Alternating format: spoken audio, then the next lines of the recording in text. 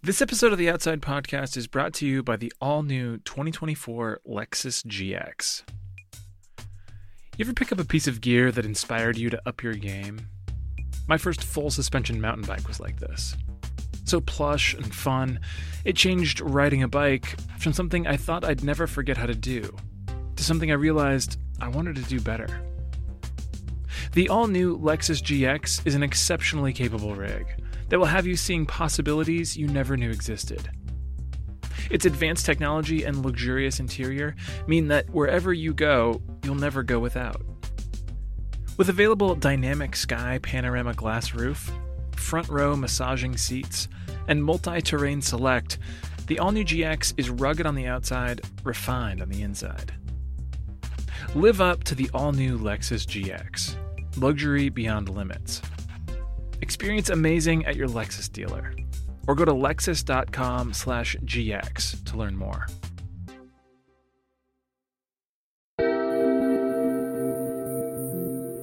From Outside Magazine, this is the Outside Podcast.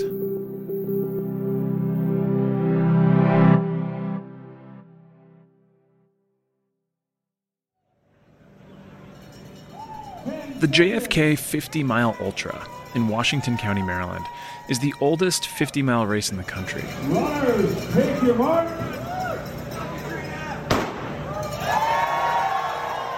It was first held in the spring of 1963, and it was one of many that took place that year as part of President John F. Kennedy's push to make the nation more fit.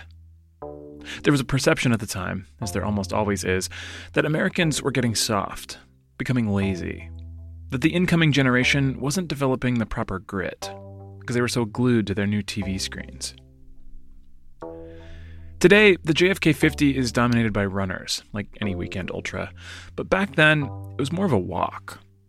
Boy Scouts did it in uniform, homemakers took a few days off, even President Kennedy's brother, Robert, walked 50 miles along the canals of D.C. in his suit and leather loafers. It was a thing. Anyway, the 50-mile craze quickly died down and became not a thing. And Kennedy's fitness legacy ended up being the presidential fitness test, those shuttle runs and chin-up sessions you hated doing in middle school.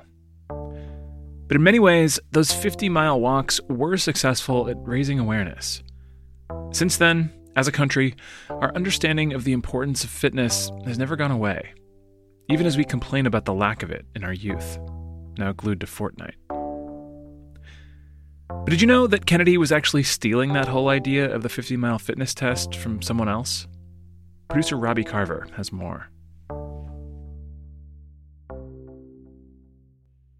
There's a phrase you'll hear a lot in athletic circles, usually uttered by men in the top tier of the fitness triangle as a way to humble brag. They'll say they completed some feat or other off the couch, meaning without having trained for the event. To hear them tell it, one day they're just eating Cheetos and watching reruns of The Office, and the next moment they're sending a V10. You're meant to be impressed. The phrase is also meant to temper expectations. I'd have done better, someone might say, if I hadn't tried to run that 10K off the couch. You're meant to be unimpressed. But underneath both of these is the basic point of what off the couch means, that your base level of fitness on any given day is capable of only so much. The question is, how much is that? And where would we find an average American man to test it out for us? My name is Tom Vanderbilt. I'm a contributing editor at Outside. Tom Vanderbilt is a bit of a connoisseur of quirky fitness stories. He recently wrote about learning to jump his mountain bike as an adult, for example, and once covered the trend of Everesting ski hills, hiking up the mountain and taking the chairlift back down until you've covered the vertical equivalent of Everest. All 29,000 feet? None of the glory. I should say ahead of time that I'm not really a ultra marathoner. I once ran a marathon. I'm not really a distance runner or anything like that. So one day, while poking around for his next story, he came across a very curious executive order by President Theodore Roosevelt. It was just some sort of internet rabbit hole that one thing led to another, and I came across this this executive order. And I think what It might have just struck me as, historically interesting or something.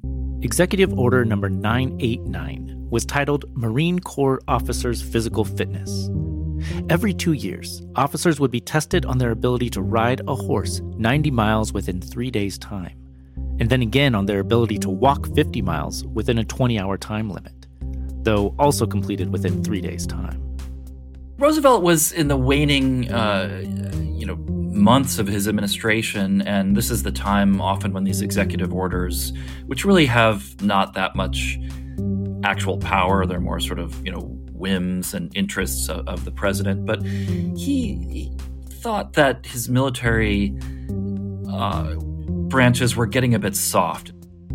Roosevelt had famously been a Rough Rider during the Spanish-American War and had built his reputation on physical and mental fortitude.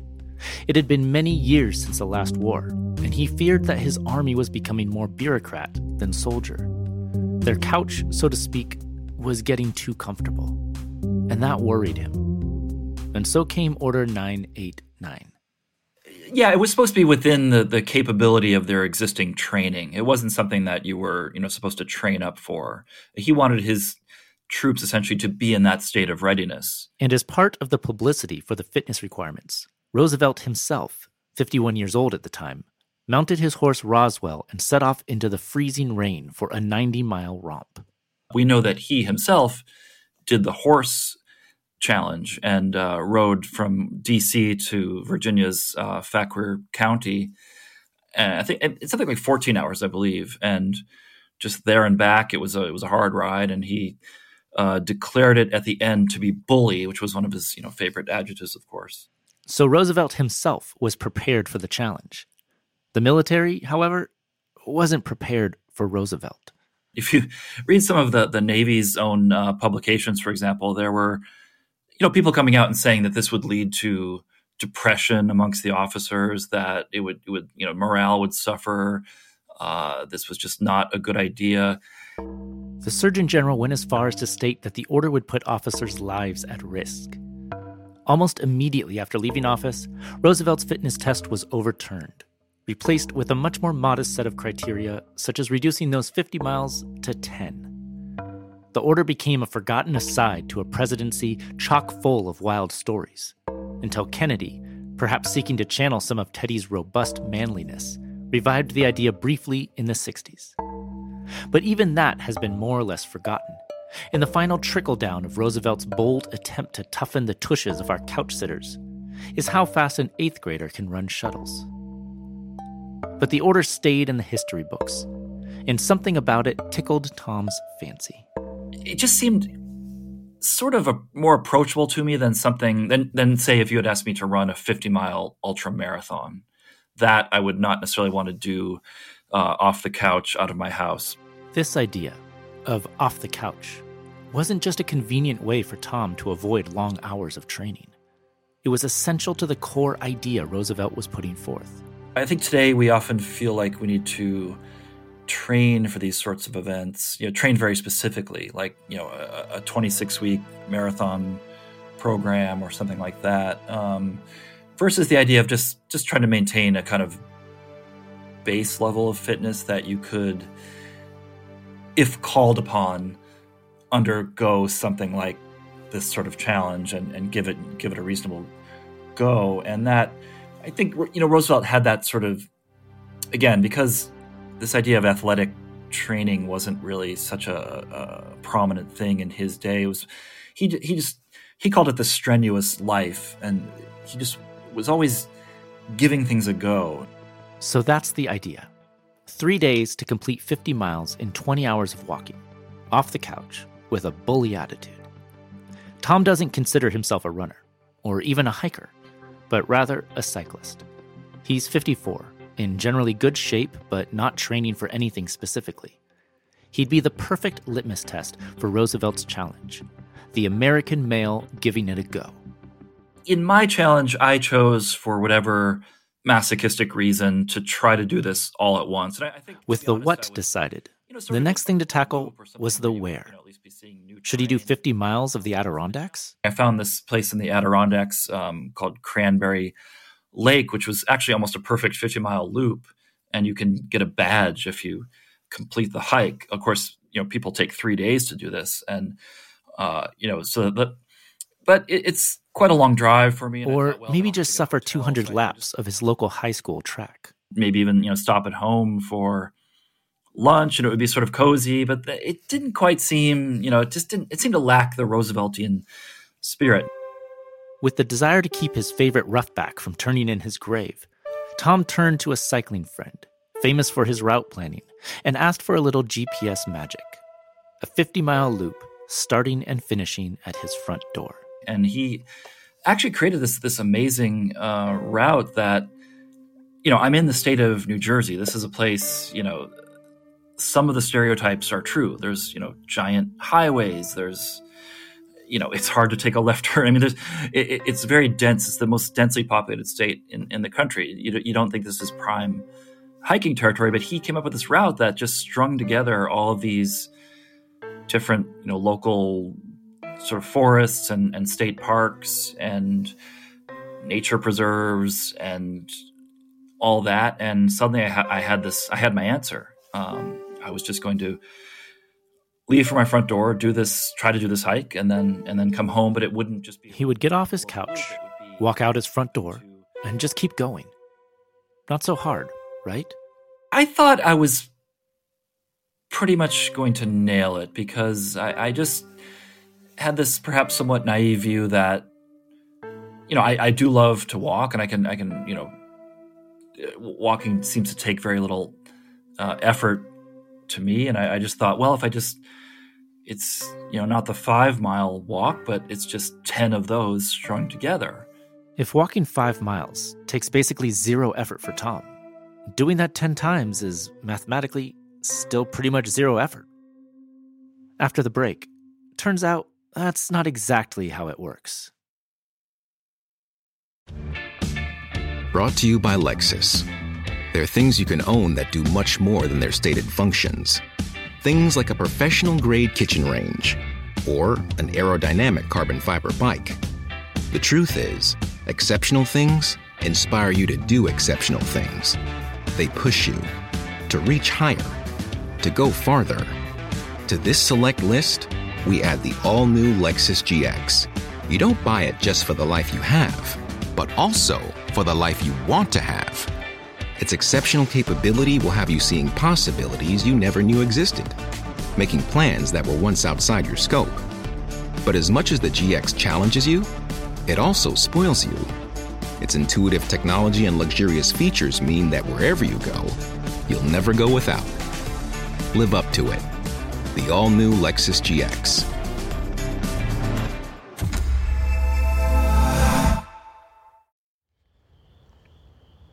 It's 5:36 in the morning. I'm about to go on Teddy Roosevelt's 50-mile hike from my front door. We started at 6 a.m. in my driveway. I probably could have started a little earlier. Didn't want to necessarily punish myself though. But it was a beautiful day. Although I should say it was going to get very warm. Have you hiked 50 miles in one day before? Tom set off early, with his pathfinding buddy Paul joining him. It was early October, but rather than feeling like the first days of fall, there was still a summer scent in the air. The first bit was pretty easy. It was just sort of this converted old railway that runs next to Fairleigh Dickinson University. And it's just a very popular walking trail. In his running shorts and t-shirt, Tom set a brisk pace, keeping the end goal of finishing around 9 or 10 in the evening in mind. And pretty quickly, he began to feel that they were on some kind of adventure. This just isn't something that most people do, so we were kind of going through these parts of the trail that seemed to vanish, and then they would sort of pop out in like a switching yard of a railway, which seemed to be semi-private property, and we were getting all kinds of strange looks, and we passed through these parks very early in the morning, and there weren't really kids there. There were sort of like sketchy characters kind of hanging out. And so it had, the beginning was a bit, sort of urban adventure. And this is still New Jersey, so you might be in like a pretty thick set of woods for a moment, but then the trail would emerge into basically like a suburban office park parking lot, and then or next to a really busy highway or some other just kind of very urban thing. So you're never like fully. We've talked a few times on this show about the concept of micro-adventures, a term popularized by the adventurer Alastair Humphrey, and the value of finding novel experiences close to home. You don't need 6 months and a corporate sponsor to get the impact of a great adventure. Sometimes you just need to take that first step. Something that occurs to me now is like, this is just something I've never done in my life, just left somewhat spontaneously from my front door and went out for a really long walk. I've done all kinds of events that were very structured and all that, or had a very clear destination. But so I was sort of just opening this strange door that I wasn't really sure where it was going to lead. Tom soon left Paul behind, wanting to keep a brisk pace that his friend's bum knee couldn't handle. His walking speed is just not where I need it to be able to finish this challenge in under 20 hours and with some amount of daylight. So, yeah, it's taking a little more time than I expected. The good news is that all bodily systems seem to be functioning well so far, so we'll see. And so it was that he found himself alone, walking in near complete isolation in one of the most populated states in the country. This was a pure flow experience. I was really completely losing track of time. My worldview was just down to the path in front of me, looking for the next blue or yellow blaze on a tree. Even that process, felt so kind of analog and wonderful and rewarding. Just this sort of primitive wayfinding, and kind of just felt parts of my brain that hadn't been that activated in a while just reemerging and having that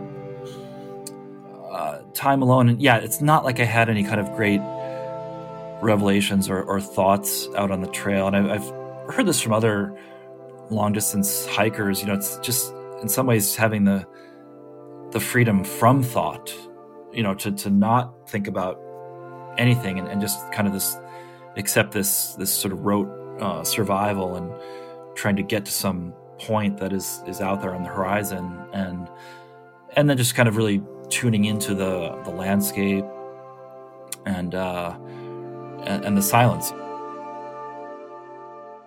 It wasn't the experience Tom thought he'd have, leaving from the front door of his highway happy state, but that made it all the more special. Thing was, there was still a long way to go, and that going was starting to get tough.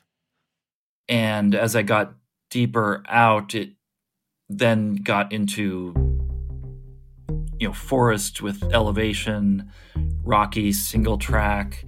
As I continued to go, it really started to become pretty overgrown with sort of dense brambles and the like. And the trail, such as it was, would disappear. And I was trying to kind of bushwhack through these brambles just with my body. So after about 20 miles, I was already pretty scratched up and bleeding. And so it, I was there were definitely moments when I was regretting not having done the simple loop around my house. It was just like ankle breaking, and it really completely slowed my pace and threw me for a loop. And that's sort of where I found myself at my lunch break at about the halfway point, feeling kind of already starting to feel the effects of this. It's around 12 o'clock. I'm 21 miles in, near a rather nice little set of waterfalls, which look very inviting, but no time to take a dip. I've got 29 miles to go, so onward we press. Part of Roosevelt's initial declaration was that the sergeants would spend part of the 50-mile trek in double time, sort of a military jog. To honor that, and to make back some time, Tom broke into a run here and there, forgetting that he is not, in fact, a runner. And that might have sort of thrown my body into a bit of turmoil as well, because, again, I haven't really done that much running lately. Torn up and dirty, his body sore from impact he hadn't trained for, Tom pushed ahead. It was still just a walk, after all, right?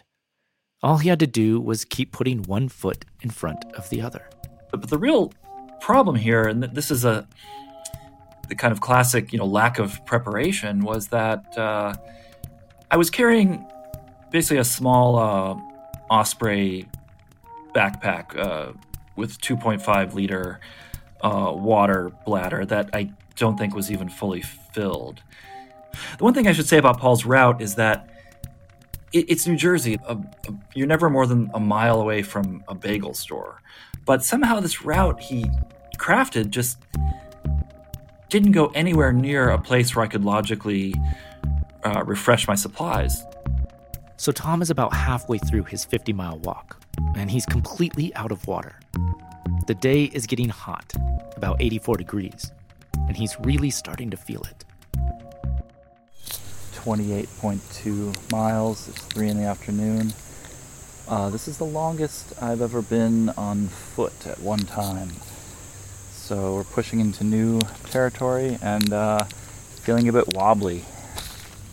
If you've ever, made a pizza and got a ball of mozzarella cheese and you sort of start to pull it apart and you see those strands of cheese as you're pulling it, that's sort of how my muscles were feeling. Just these long stretched things that were getting just pulled too tautly and were beginning to shred.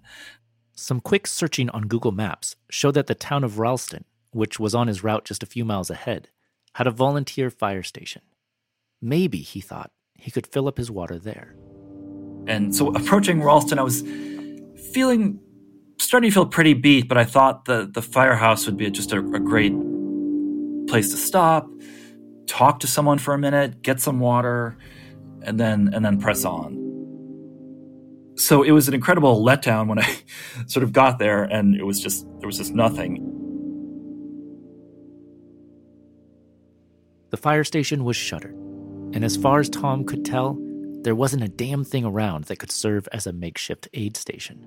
I'm sweating, I'm dirty, I'm bleeding, I probably look half crazy, kind of, barely dressed, and people I think, they're not really going to necessarily welcome me. So I just tried to keep trudging on, and by cruel fate, this is where there was one part of the hike that had this section where I really had to walk on the road for quite a while. I think 3 or 4, maybe even 5 miles. And this is sort of like a high-speed rural road with not much of a shoulder. So I just another weird dance I found myself getting into was that, I thought it's better to walk against traffic so you can see the car coming, but then I would sort of approach a hill and I would think, well, the car comes over the hill, they can't see me. So I kept switching back and forth. Meanwhile, the sun is just beating down at me and the cars are blasting by me and thinking, who's this idiot that's just out here walking? And there's just not a drop of water to be found. By about mile 34, I was in the throes of just full onset dehydration. I was just completely cooked and kept having to sit down. I was beginning to get dizzy. I was trying to eat, but that really wasn't helping anything. So Tom sat down and gave up. He called Paul, who had stopped at mile 20, and asked for help. Paul came with supplies and a pep talk, but before long, Tom decided to climb in the car. Mile 31, 4 o'clock roughly, I had to pull the plug, at least for a temporary rest. And Paul graciously showed up, my knight in shining armor, with coconut water, Coke, beer. I'm going to go take a break at home for a little while, then try to restart and get at least close to that 50 in one day. Yeah, a little disappointed. I'm feeling aches that are new to me, but hey, that's life. But once Tom got home, it was pretty clear he was not going out again. I was just shivering in bed and, just in no condition to do any more. Off the couch, on a hot day without proper gear or hydration, Tom learned he could walk 34 miles in around 12 hours. He didn't return home with the Rooseveltian swagger of a man who had tamed the elements. He got his ass handed to him. But he kind of liked it. Going through something like that was just such a novel experience. I just was moving through territory that I'd never really been through, even though it was so close to my house, and just having this experience that almost felt out of body sometimes, like that I had just woken up that Tuesday morning like any other morning. Instead of going to my computer to sit down, I was just having this adventure from my doorstep. I didn't have to, it wasn't some thing I had to fly to or go to some jungle or national park. It was just like right outside my door was this entire natural world that I could sort of move through and just be alone with my thoughts. And I mean that was the thing I really took away from this, was just the ability to kind of do something completely different and out of the ordinary with minimal planning and equipment and just having this experience that really sort of punched above its weight, as it were. I was kind of like unearthing this new cartography of my local landscape, and I'm sure people have hiked and biked and walked many sections of the route I did, but I'm almost positive no one has ever done that entire piece that I did. So in my own weird way, I was kind of this explorer. Like it was not a big adventure like Alistair Humphreys talks about. I wasn't like crossing Antarctica on foot for the first time or something like that. But again, this is just not bad for an average Tuesday.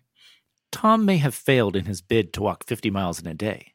But if you remember, Roosevelt's original order gave soldiers 3 days to complete the distance. He still had time to make the president proud. Let's see, it took about 12 hours, so I still had 8 hours to complete 16 miles. So, yeah, and I thought about going back out that night even, but I was just so drained in various ways. I thought, well, I'll just wake up in the morning. And then the next day I sort of banged out another 14 or so just on some of these more local wooded trails. And that was, felt like not as challenging. And I was definitely more prepared. But of course, I'd only given myself the one day logistically. So then the next day came along and I had all this sort of work stuff. I had to take my daughter to school, take her to some events. So trying to fit this hike into the day became a little bit of a challenge. Toward the evening, Tom and his wife hiked another 4 together, but he still had just a bit more to do. And of course, he was back in family mode. So he finished his grand walking adventure in the most urban dad way possible. I'm in Stop and Shop. I've got about 0.4 miles left to go before I complete the challenge. My wife claims that you can get something like 2,000 steps in just by shopping here. The place is giant. I'm going to see if I can wrap it up here. So I basically finished it in Stop and Shop and then in the parking lot, because Stop and Shop is a huge shopping center, so you can actually cover a lot of ground up and down those aisles. Yeah, it was kind of a fitting New Jersey touch, I think, to finish in a parking lot. But that's how it happened. It's 9:03 p.m. I just got to 5.77 miles, which makes it exactly 50 in about 14 hours and change.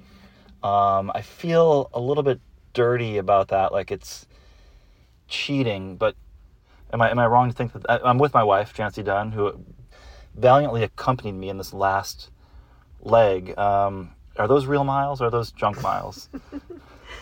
Junk food miles. I say miles are miles. You did it. You scared people at Stop and Shop because of the way you were lurching around.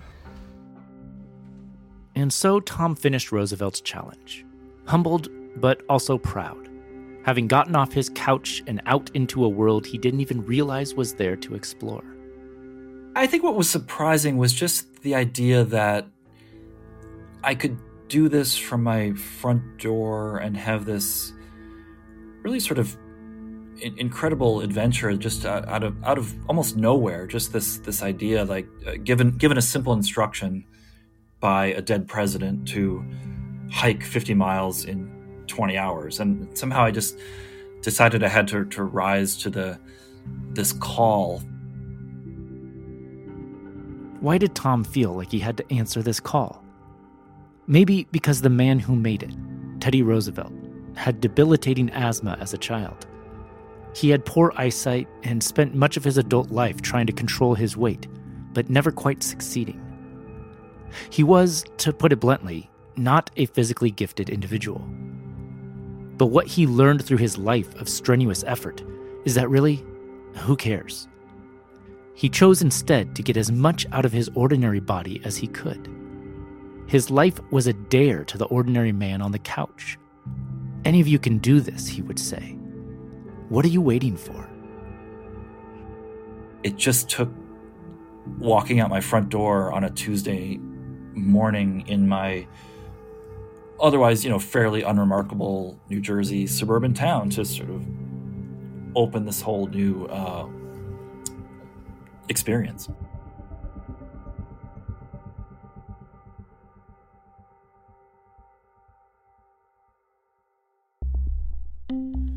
Robbie Carver is one of the co-founders of the Outside Podcast. This episode was written, produced, and sound designed by Robbie, with editing by me, Peter Frick-Wright. The Outside Podcast is made possible by Outside Plus subscribers. Learn more about all the benefits of becoming a member and sign up at outsideonline.com/podplus.